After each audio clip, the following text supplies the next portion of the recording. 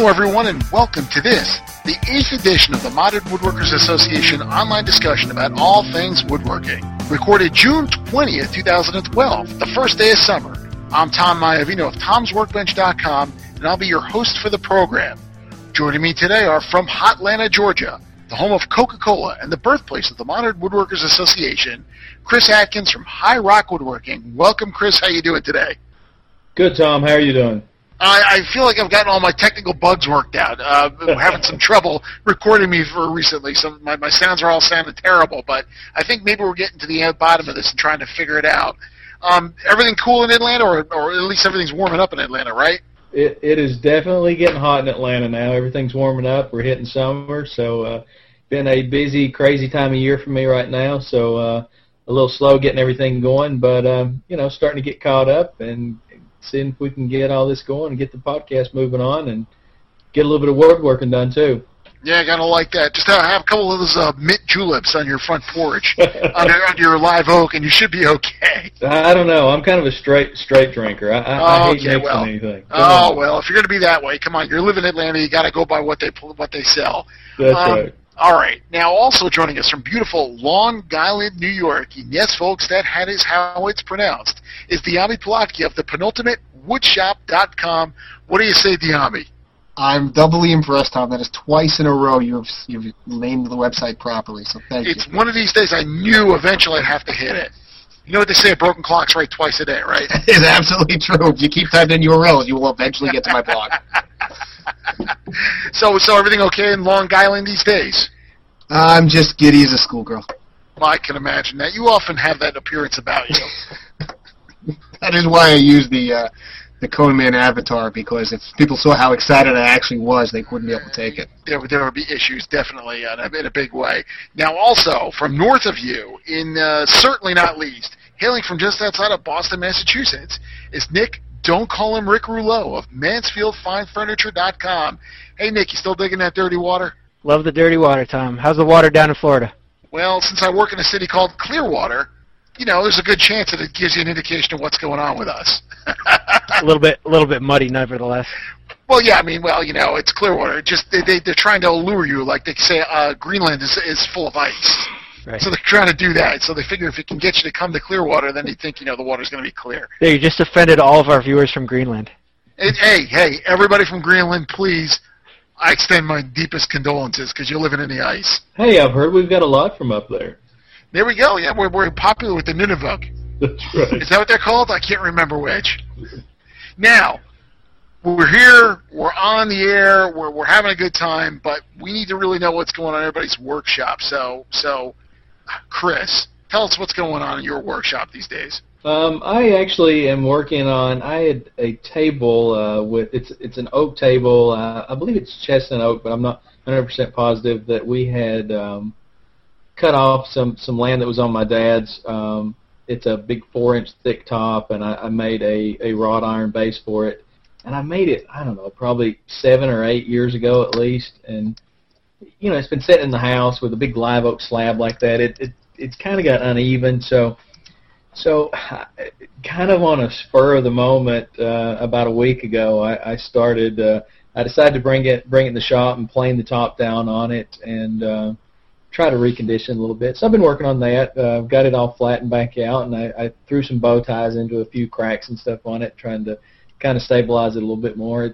It's honestly probably more for aesthetics at this point because it's been sitting in the house so long. But anyway. Bow tie patches are, I'm telling you, that's the way to go when you're dealing with those live slabs. It looks good, and I figure in the house it's probably stabilized in here, but anything else I ever want to do with it, putting those patches in there, I think it'll at least make sure it doesn't really have a whole lot of movement in the future. You gotta love it. Okay, Nick, I see behind you have your sawtill, and I understand it's not glued together yet. What are you working on these days? Hopefully getting some glue, right? I should get some glue. I gotta check with the wood chat people and see what the final word is on glues these days. Yeah, the sawtill was something I worked on a few weeks back and haven't come back to. I got distracted. I made myself a couple of nice little carving chisels. I was inspired by some of the North Bennett Street School students and alums where I saw their carving mallets.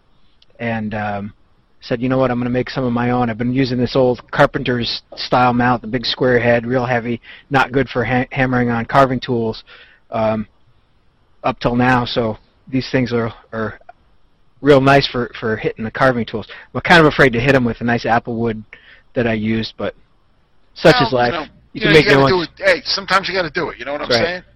That's good. Hey, Diami, I understand you've been out there in the shop too. What have you been up to these days? Well, we've got the never-ending wall project that still has the shop torn up and pushed against one wall. Then you've got the fact that I can't walk in the shop because I've got all these double 2x8 by 16 beams glued up laying on the floor for my treehouse I'm working on. And since things were getting boring, I didn't know what to make of myself in the shop. My wife just informed me that for my mother-in-law's birthday in about 5 weeks, I have to make a quilt rack. So I'm not sure what I'm going to work on in the shop. One of those 3 tasks, but probably in some sporadic ADD order and no real focus on any of them. I'm liking it. It's good to have, that kind of goal set up that you will be sure to work on them in a random fashion. Yeah, I like to have options. Well, that's always the best way to do it when you're in the shop, of course. Speaking about ADD and in the shop, I'm right now currently in a mixed shop, as it were. Part of it is still obsessed with getting the bathroom that we had to tear out of our house put back together. We had mold behind the tiles, and just don't ever go to your bathroom shower and try to pry off one tile, because you'll discover everything that's wrong with it. And you'll have to rip the whole thing out. So I had to replace the tub. I had to do plumbing. I had to do all these things. So that step stool I was working on for my mom still on hold right now until I can actually get a shower functioning in the house. We have 2 bathrooms, which is good. 1 shower works, but we'd like to get the second bathroom up and running again. How is the bathroom coming? I saw the tub torn out, but that was the last shot I saw of it. You mentioned shot. I think I need a few of those before I go back into the bathroom again, because it's just driving me up the wall, and I need something to kind of stabilize the nerves there for a second. So there we are. Now, okay, enough of what's on our shops. In the great, big, vast world of online woodworking, there's something that piqued their interest. Let's talk about this. We saw there's something about a tour of Tumblewood shop, correct? To talk about a wonderful blog that I've been following lately, Vic Hubbard over at tumblewood.blogspot.com finally got off his butt. I know he doesn't do anything in his shop, and he posted a video of his shop. And Vic is one of these guys who, anyone would be envious of his shop and the time he gets to spend in it and the beautiful things that come out of his shop. So it's well worth anyone's time to go over to tumblewood.blogspot.com and take a nice tour of Vic's shop and see what it's like and what you can make when you have the time and energy to dedicate into a shop. Yeah, I'll tell you, Vic is just, that first piece he built was that pendulum cradle, and if you get a chance to go to the Tumblewood site and check his project, that was just unbelievably gorgeous. It was one of those pieces where you just look at it, you try to figure out how he did it, and as a first project, that's off the leash. Especially considering, usually my first project, my first project was something that was built on construction plywood. My first piece of furniture was built out of CDX plywood. I know exactly. There you go. You see? There you go. Yeah, everybody's got to enjoy that. I'm rather impressed you guys can remember what your first projects were. I have absolutely no idea what mine was. I was going to say, I was just sitting here trying to think of that. I cannot remember, but I grew up with my dad, so. Yeah, you got a head start. I really got going later on in life with this. So I was in my 30s after my first was born. So I remember just coming out to the shop to avoid the screaming and the crying. And that was Wait a minute. Actually, I do remember my first project. I remember when I was a kid. I was probably, I don't know how old I was, 5, 6 years old maybe, and I built this little box. And my dad asked me. He said, "What are you building?" And I said, "It's a cat house." So my whole family gets a cackle out of I'm building a cat house. Yeah. And so they thought it was a pretty funny thing, and I built it, and it was pretty much some scraps thrown together, and Dad said, "There's no way the cat is getting inside that thing." And so I have a picture to this day of that box that my dad took a picture of the next morning with the cat inside of that box. You gotta be kidding me. No, it got in there. So anyway, cats, I'm telling you. we digress. Sorry. But yes, we digest. So, but yeah, you get a chance, definitely be sure to swing by Vic's site over at tumblewood.com. I believe that's where it is.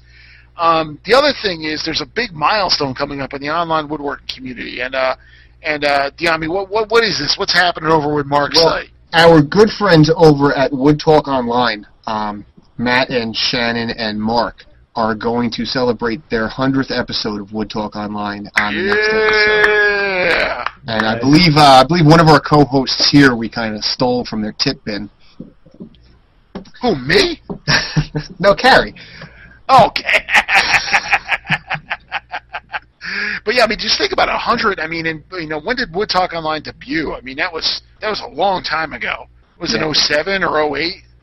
It was a long time ago, especially when they were going those runs of one show every 3, 5, 10 weeks. Right. But they've really stepped it up lately with the new show every 2 weeks, and they seem to be hitting that regular stride very well. So, assuming they're able to keep that pace up, then the next show should be on June 27th, but they haven't formally announced it. And I believe their next show is call-in, and I'm unclear as to whether it's going to be live call-in or pre-recorded, but they're going to have a bit of a 100th episode celebration. So everybody really needs to go over to woodtalkonline.com and check out, the nice forum over there that they've been nice enough to share with us, the Modern Woodworkers Association, but also the whole podcast and catch up from the beginning, because it's well worthwhile. And as you get to the mid-20s in terms of episode numbers, you'll hear Mark and Matt discuss cutting PVC trim with a Woodworker 2 table saw blade.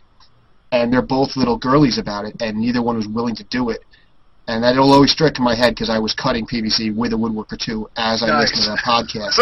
And PVC cuts like butter, fellas. You can use any blade you want in it. It is beautiful to mill.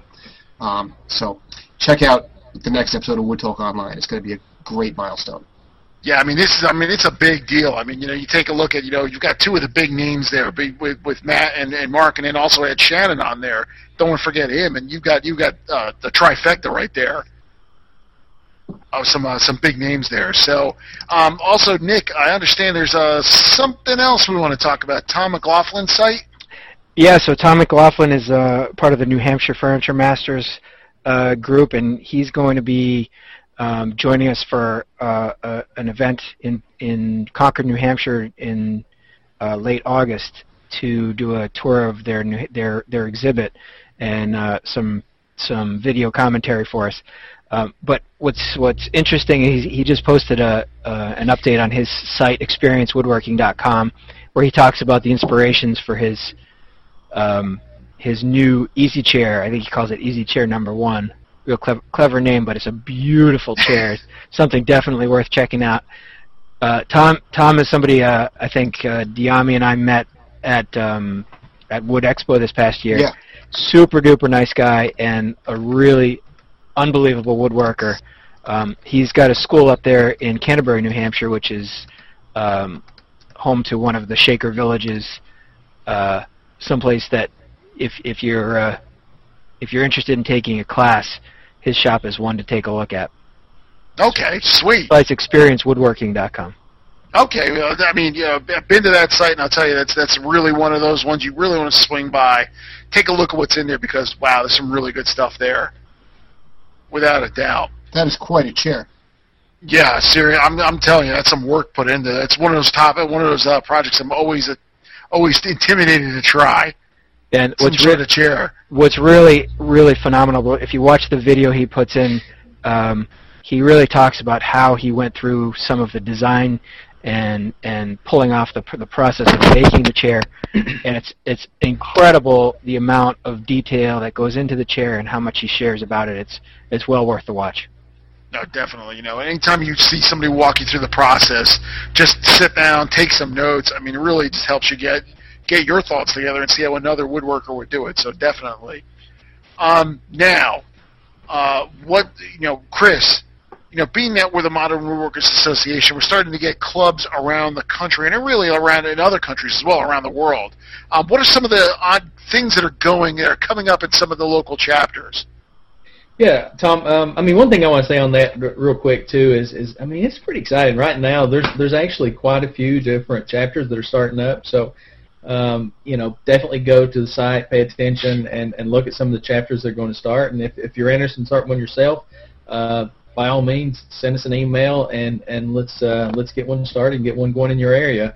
Right now, we've got on Saturday, June the 30th. There's a Seattle chapter meeting going on. It's at 1:00, and it's at Hardwick's Rust and Dust. Okay. Looks like they're gonna have a lunch at a restaurant to be announced. I'm not quite sure what that is yet, but we'll have an announcement on the site for that, and you can go find out information on Hardwick's at www.ehardwicks.com, and you can find some event details on our site at www.modernwoodworkersassociation.com.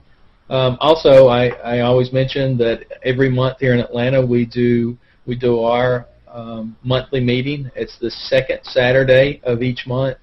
We meet at Boulevard Diner. It's off Falcon Ridge Road. We meet at 9:00 for breakfast on that second Saturday. Definitely anybody that's in the area, come out and join us. And some other stuff. There's another thing, Nick. It's the NAGWIC thing. Tell us about the NAGWIC thing here. NAGA, NAG Gallery. NAGA. I'm combining them. So NAGA. That's right. Agua. Agua Caliente.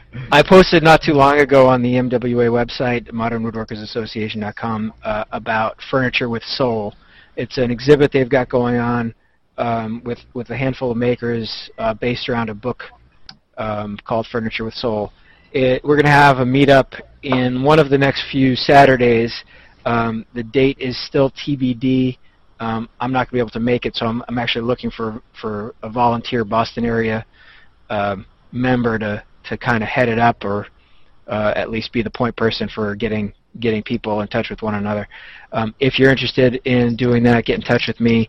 The show runs until mid-July at the NAGA Gallery on Newbury Street in Boston. We're going to try to get over there to do a meetup, and stay tuned for details on that. Yeah, definitely details to come on that trip. So if you're in that New England, Boston area, and you can make a swing on by, that's definitely worth the trip for sure.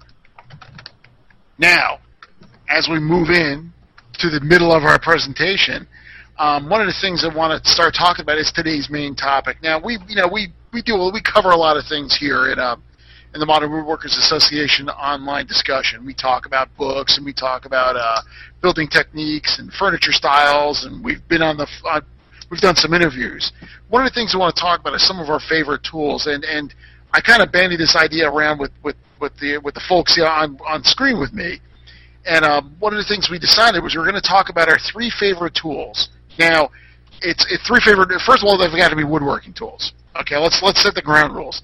And the second thing is, rather than just say, okay, my router, and my router, or something like that, one of the tools has to be a measuring tool, one has got to be a hand tool, and one has to be a power tool. So, anybody want to lead off? Anybody get something that jumps to mind? Which category do you want to start with? Let's start with the measuring tools. There we go. All right, I'll start. I'll start out on it, and I'm going to give the one that's pretty much. This is the one that I was reluctant because it's boring, because you hear a lot about it. But honestly, my 6-inch rule is still my favorite because I use it. I mean, I use it a lot. I keep it laying on the bench in my hand a lot. I use it for when I'm marking something. So it's kind of boring, but to be honest, I like my 6-inch rule, and I use it a lot. I need to take objection to that, because there's nothing boring about this, because as you just said, it's something that gets used all the time, so it's purely functional. But I'm not sure what Tom's going to say, but I'm pretty sure we're going to come up with 4 different measuring tools. So and that's part of the reason why we're doing this. Exactly. Just to open up everybody's eyes. What do we go with? If we're each identifying different measuring tools, how can this be boring? We're all fascinating folk. What's a more compelling topic than measuring tools? All right, Debbie. Well, since you want to pipe up, what's your favorite measuring tool? My favorite measuring tool is my Woodpecker 6-inch tri-square. It is machined out of a single piece of aluminum, and Rob from Woodpeckers is more passionate about milling aluminum than we are about woodworking. And it is just a beauty to use and behold. It's fairly light, it's small, it's compact, it's dead square. You can run a pencil or a knife against it. It is absolutely the most used measuring reference in my shop. Okay, so you want to make sure you keep things square. Now, obviously, if things go out of square, then your whole project could be ruined. And Lord knows I've been there enough. That's what those mallets Nick made are for. Yeah, they knock things back into square. So that's I mean, it looks like a high quality tool. It really does, Diami. Woodpeckers is one of those things, kind of like Festool, where people are on board or not, and they're very expensive. But what sold me was actually talking to Rich, who runs Woodpeckers at Woodworking America a couple of years ago, and the energy he puts into designing and making these things, and the man hours that it actually takes to mill one of these things out of aluminum is just ridiculous. And when I learned how hard they were to make, the cost all of a sudden really made sense. And I've got a drawer full of them now, and they're really nice tools. I highly recommend them to anybody. Sweet. Sounds like a good investment in the right kind of tool. I hope so, because I'm gonna add a bunch of money if it's not. Diami, when you're marking with an aluminum blade on the square with a steel bladed marking knife, do you ever find that it gouges the aluminum? No. I use an X-Acto knife as a marking knife. I don't have the issue some people have with the fact that it's double beveled. It doesn't really matter. You hold it to a slight side and it works. And that flexible blade on an X-Acto knife is not enough to do any damage to this thing. And if you're watching on video, it's about a 1/4 inch thick, the blade of it. And you're not hurting this with a thin knife. You got a real knife, you could probably nick it, but I'm not marking with a giant blade. I'm marking with a tiny little blade. Yeah, I'd be curious to hear from people who use a big a marking knife, 1/8 inch thick steel, whether or not the aluminum blade squares, if they ever get that sort of the nicks when the blade wants to follow the grain and rides up the blade of the square. And the reason I say it is that I have my old trusty 12-inch Starrett as my favorite measuring tool. This is something I use for everything. Like Chris said, I use it for measuring out depths, widths, lengths, setbacks, square, marking, dovetails. Everything is based off of this guy right here. So, Starrett 12-inch square. Do you need a Starrett? No, probably not. But if you're going to invest in one good tool that you're going to use for everything, I would put my money on a Starrett any day. Yeah, when you think about all the cheap tools you could have bought, you buy one good quality one like the Woodpecker or the Starrett, and turns out you can end up with a tool you use for the next 50 years. Right. Yeah, absolutely. And to comment about the Starrett, you don't need to invest in a Starrett per se or a Woodpeckers per se, but if you want quality, you're in that price range anyway. I think that the Lee Valley and the Veritas rules are almost close to Starrett. There's a tiny difference, but they're basically there. But they're also basically there in price. You're going to save $5 on that square, so it's going to be, 70 versus 75 or something like that. They're both very expensive. So I would agree the Starrett is well worth the money. And I'll say, Nick, I actually almost chose my 12-inch Starrett as mine, and I went back, but I have to agree that is a good tool. I mean, I love mine. I came with a second choice because I figured all of you guys would pick the 12-inch Starrett, so my bevel gauge is my second one. I'll speak close second. Starrett for a second. I have one also. I've never used it. Really? I do use mine. I have 4 of these in 6, 12, 24, and some other size. And then I have the ones that's doesn't do the 45 degree the way that Starrett does. It's just the smaller 4 and 6 inch ones that only do 90 degree. I use those little ones all the time. I never take out the 12-inch one. So how do you do your 45s? With a 45 square. I have a Japanese 45 square. Oh. Well, doesn't that do Japanese 45 degrees? Yeah, but it's stainless steel, so when I run a blade against it, it all melts together. It's a mess. It's in metric. I love it. It's in metric, right? Now, it's in metric 45 degrees. Okay, now for me, I'm kind of going a different way. For me, I recently posted on my site about using touch to measure things. And what I do is my favorite measuring tool are actually a set of setup blocks I picked up from Lee Valley. The kit comes with the 1, 2, 3 block, which is 1 inch by 2 inch by 3 inches, and then you get all the little marking bars from a 1/16 of an inch all the way up to 3/4 of an inch. And I found that if I really need to set something accurately, the depth of a router bit, or if I need to do something like set the rip fence on my table saw really, really accurately, what I can do is I can just set this block in there, and it's idiot proof. And Lord knows I'm a big enough idiot as it is. So if I don't have to, make sure that something's right on a mark, for me it's easy, and it's really quick too. So I'm really a big fan of those. I like those setup blocks because I end up using them for a lot of different things. The setup blocks are fantastic, Tom, and don't limit yourself to just when you need to be accurate. Even when you're doing quick things or things that have a little bit of fudge room, they're still often the fastest way to do it. Oh, yeah. I mean, you throw out, if you need 5/16, instead of getting it out and trying to line everything up, it's just the 16th and a half, and boom, you're there. So it works a lot. For me, I like it. I just like those babies, and I'll tell you, setting up router plunge depths and all that other business, man, it just beats the tar out of everything out there. They're good at table saw fence also. Yeah, I do that a lot. Now, since we've covered our measuring, now you're going to go out there, you got to measure. The next thing you got to talk about is your favorite hand tool. Now, of course, a hand tool by definition is a tool that you use your glute power on to actually do some work. So we're talking anything that doesn't have a tail on it. So now, Nick, I know you use a lot of hand tools. So what do you get now? What's your favorite hand tool? I brought 2 just in case this is a duplicate, but since I'm going first, the other guys will have to come up with spare ideas. This is my my refurbished Stanley Bailey 4.5 smooth bottom plane.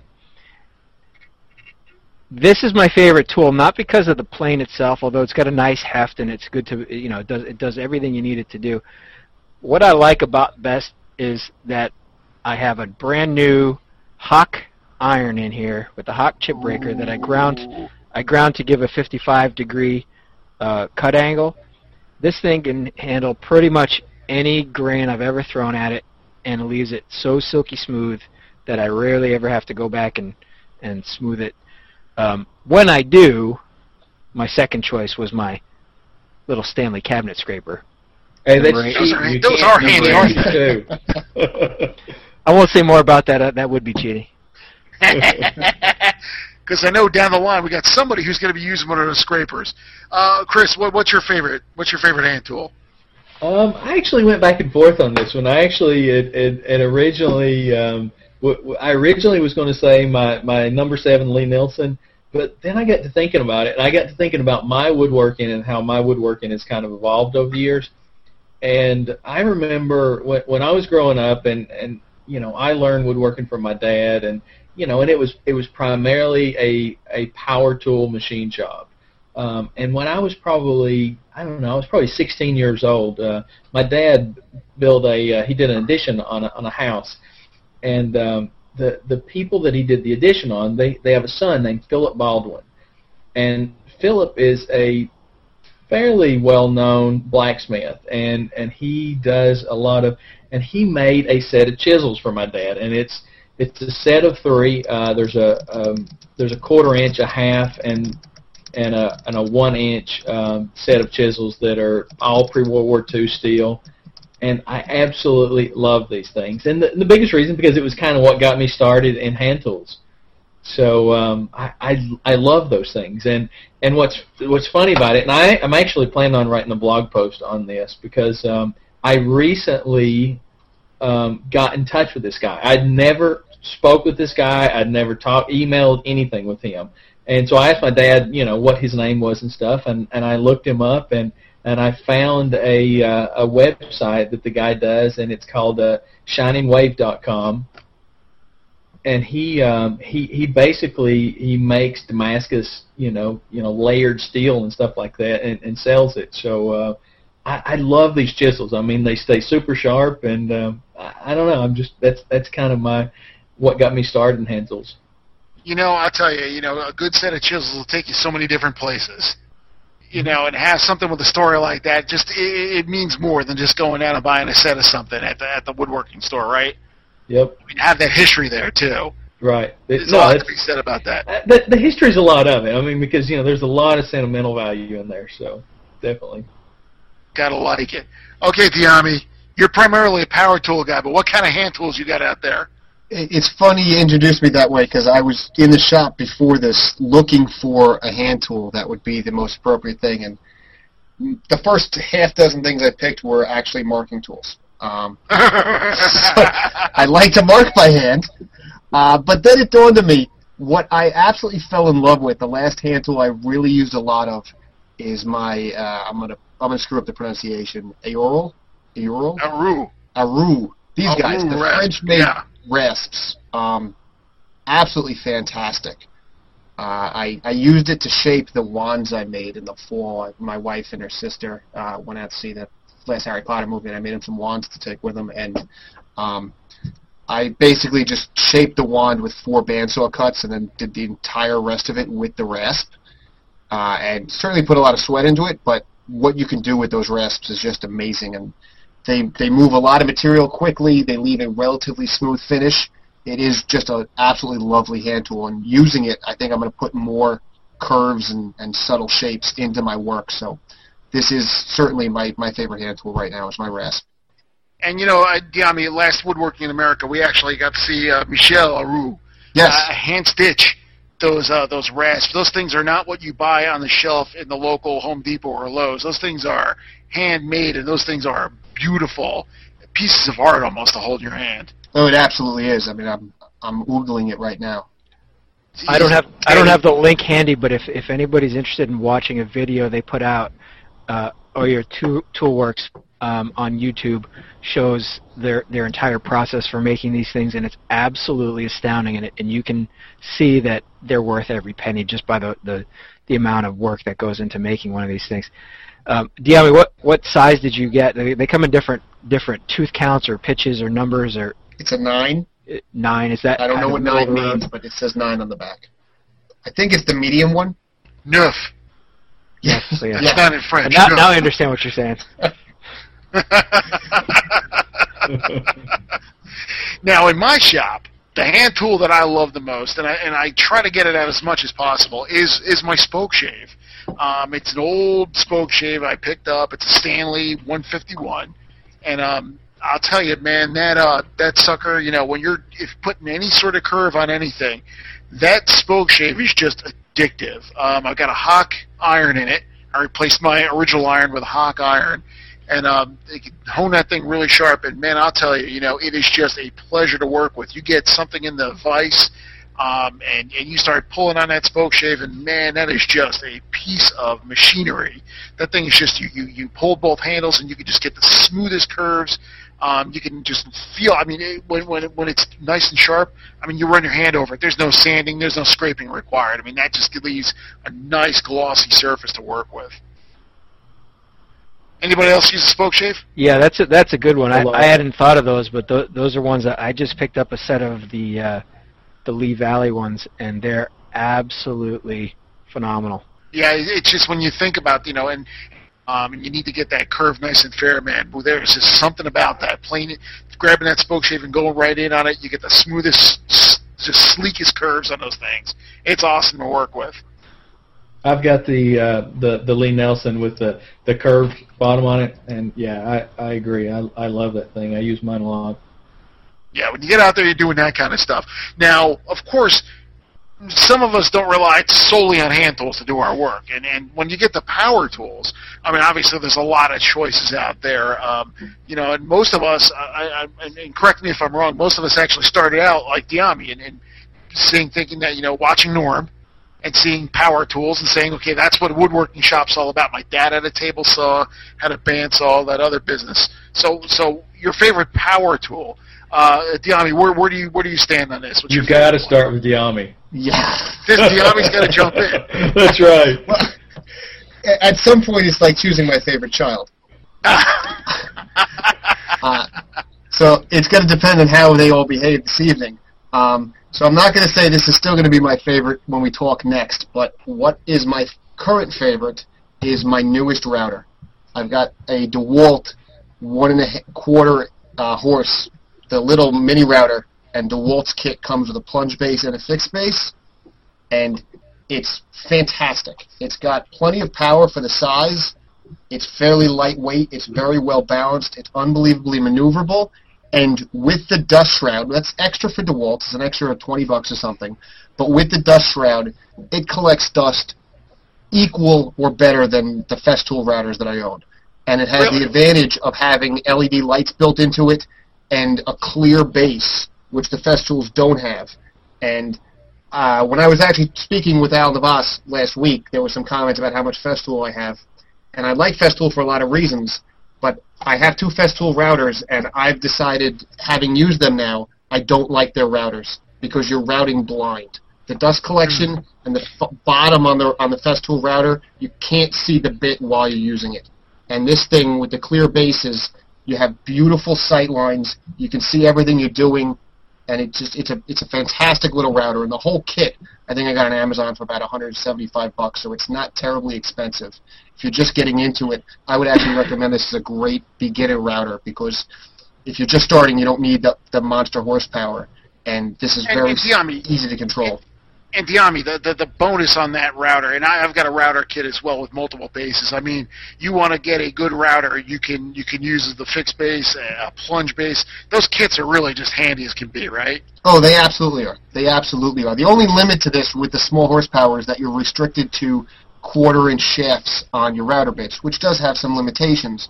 But for simple things like roundovers, and what I've got chucked in it right now is a quarter-inch carbide up-spiral bit, which I just use to hog out material, and I use it to make mortises and recesses and things, and I've been doing it just by eye, because you have such good sight lines and it's so easy to control. If I don't have a perfectly straight line, I just clean it up with a chisel when I'm done, but it's been a pleasure to use this thing since I got it.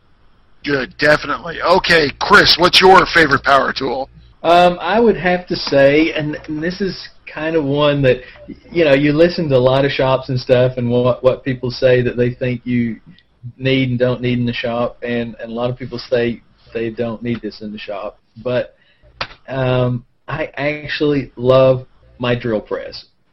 I know that's one that everybody says, well, I use my drill press constantly. It's one of those things that, if I'm doing mortises, I set the drill press up, I've got good straight holes, so it gives me a nice straight base for my mortises and stuff. And one of the things I put on it years ago, I've got some of these drum type sanding drum sanders, things yeah. I use those things all the time. I've got 2 different sizes of them, and as much as anything, I use them for that a lot. So when I'm shaping things, if I need to kind of do a quick, smooth out or something like that, I'll do kind of a quick once over with that. And so it's kind of a funny tool that I actually didn't want to say that my drill press was probably my favorite power tool, but quite honestly, I probably use it more than any other power tool in the shop. Interesting, very interesting. And it's kind of interesting how the heart of the shop kind of rotates the different tools every so often. Now, Nick, what's going on in your shop? What's your favorite power tool? The drill press is a good option. I don't think I use it quite as much as Chris, but the one power tool that I use more than any, and I rely on for lots and lots and lots of different operations, is a bandsaw. I've got a little 14-inch Grizzly with a riser block on it, and with the riser block, I don't think it's much more than a horsepower motor. But with a decent blade on it, I can resaw logs, and I actually spent Father's Day finally, after 5 years, taking care of some of the logs that I had a bunch of trees taken down years ago. Had the logs drying, and I said, you know what? I need to process all this stuff into usable wood. So I probably went through about 300 or 400 pounds of logs and made usable wood from it in just a couple of hours. And like I said, I use it for everything. I use it for rip cuts. I use it for cross cuts, curve cuts. It's such a versatile tool. Nick, it's kind of funny. Carrie Holtman is primarily, if not almost totally, a hand tool woodworker. But again, her favorite power tool, she said several times, is the bandsaw. Do you think it is a favorite of hand tool woodworkers? I don't want to venture to speak for all hand tool woodworkers. Well, sure, but actually, just generally. I'm actually not solely a hand tool worker. I'm more of a hybrid. I like to do a lot of the finishing stuff by hand. Okay. But the brute force stuff, I'll go to the planer, the table saw, the chop saw, and the bandsaw to get it done. The joiner to get it done quickly, so I can get to the fun stuff, which is the hand tools. That's the stuff with the skill, right? And Lord knows I've demonstrated my lack of skill with hand tools. So I don't know. They tell me there's skill involved. I'm not so sure yet. Yeah, there we go. One of these days we'll figure out. We'll have to get a judgment from the panel there. Oh boy, I look at all my power tools in my shop, and I'm standing in my shop right now doing this, and what do I use every day or every time I'm in the shop? This table saw, I love that thing, and I just recently set up my chop saw on a stand. But for me, the oddest probably power tool you're going to hear is my thickness planer. I dig that thing so much now. I bought a new thickness planer early in the year, and it's a rigid. It's a 13-inch. It's a 2-knife rigid, just a standard edition one. And boy, does that thing! There's something exciting about going from rough boards to smooth boards that are ready to work with. I mean, it is just when you finally get a look at that grain, you get a look at at any figure in the wood. I mean, it's an exciting moment. It's almost like unwrapping a present, really, when you think about it. And that thing, I hit the things. I don't have a joiner in my shop, so I typically use a lot of hand tools to get the things jointed. But once I get into the thickness planing and I actually get that board ready to work with, man, that thing is just exciting to work with. It's kind of an ox. It's kind of a brute force tool, but there's something to be said about what it spits out on the other end. And that, my friends, is the joy of woodworking right there. Planer's a good one too. There's so many good tools. This is a hard question. It's all what you use at the moment. Right. I'm putting you on the spot. We could do this every week and have different answers every week. Yeah, ask me again in a half hour. Guaranteed, right. Well, you know what? That's the beauty about it, and I'm sure we're going to get some discussion on this. As people listen to the podcast, they're going to probably weigh in. Do we have any from the audience right now, as a matter of fact? We don't. Are there any questions? I was actually late in posting the questions, what's your favorite power tool? By the end of the broadcast, we'll probably have one. But just a reminder for people who may be viewing this or listening to this after the fact, Modern Woodworkers Podcast is now recorded live. So if you're following along on Twitter, you can tweet us your questions. If you're following along live, your comments are always welcome. You can view the videos on YouTube. You can view the videos on the Google Plus stream. Just circle the Modern Woodworkers Association Google Plus page. There's a ton of different ways. Watch the tweeting from MWA National, and send us your comments, your questions, anything you want us to get on there. We'll try to get to it. Yeah, definitely. And Nick, while I've got you here, do we have anything set up for the next broadcast topic? I understand that there may be a special guest or two in the next few weeks, though we have to work out the details in terms of schedules because of the July 4th holiday. We will make an announcement as soon as we know what the date is and who the special guest is going to be. But stay tuned for that because I think it's going to be a good one. Correct me if I'm wrong there, Nick, but I believe we're venturing into unknown territory now, and we're going to go to people who don't work for Taunton. Let's explore those new opportunities out there. That's all I got to say about that. Yeah, it should be a good one. It should be a good one. Yeah, guaranteed. Some of the names we've been throwing around and who've expressed interest are ones you definitely don't want to miss. To speak to that while keeping our viewer in suspense about who it is we're talking about, you talk about the people who we've been in contact with who are willing to come on. I think that just speaks to the community in general, that the caliber of people who are willing and who we're going to embarrass on the show, that they're willing to put up with us. It says a lot for the character of a lot of the woodworkers out there. Mostly we just embarrass ourselves. I'm digging that for sure. And with that, it's just about time for us to wrap up the show. I'm Tom Iavino of Tom'sWorkbench.com and at Tom's Workbench on Twitter. Chris, where can you be found? Of course, I'm Chris Adkins. You can find me at HighRockWoodworking.com. You can find me on Twitter at HighRockWW. And I'm pretty much a lot of other places, so pretty much anywhere. Seek and ye shall find, right? That's pretty much it. Not hard to find. Dyami, where can we find you? Well, I've been Dyami Plotke of Penultimate Wood Shop, Thank you. woodshop.com. I am at Dyami Plotke, that's at DYAMIPLOTKE on the Twitters. And you can find me on Google Plus under Dyami Plotke and at modernwoodworksassociation.com and many other places lurking and creeping among the interwebs. On the Twitters? On the Twitters. I am on the Twitters. I'm all over the Twitters. Is that somewhere on the internet? In the internet. I just have the vapors when you talk like that. And Nick, where can we find you, Nick? I'm at mansfieldfinefurniture.com, and I hang out on Twitter a lot of time at mansfinefern. Man's Fine Fern. Man's Fine Fern. Okay, does that get something to do with horticulture or fine fern? Sorry. F-U-R-N, Fern. You're really going to go there, aren't you, Chris? Sorry. Hey guys, I just want to thank Neil Becker, who was our lone viewer for the night. Hopefully he's still on. And thank you for watching the whole thing. Thank you, Neil. You get a special prize whenever we find some funds to get prizes for people, I suppose. Right now, just accept our undying appreciation. Hey, we can send something. Tell Neil to send us an email. We'll find something for him. We'll find you. I know Neil, I like Neil, but I think we might be setting a dangerous precedent because the week that 4 people listen, we're going to be out of things to give away. We're going to be broken. No, we only get special. It's just every once in a while. The thing is, we had 4 viewers this time, which means that some of you guys weren't watching. If Neil was watching, one of you guys was not watching. Nobody said we were interested. Neil, thank you for thinking we're interesting. Yeah, thanks for hanging with us through all our glitches as we made our way through. Now, if you want to find out more about the Modern Woodworkers Association, be sure to visit modernwoodworkersassociation.com for up-to-the-minute happenings in the many different chapters.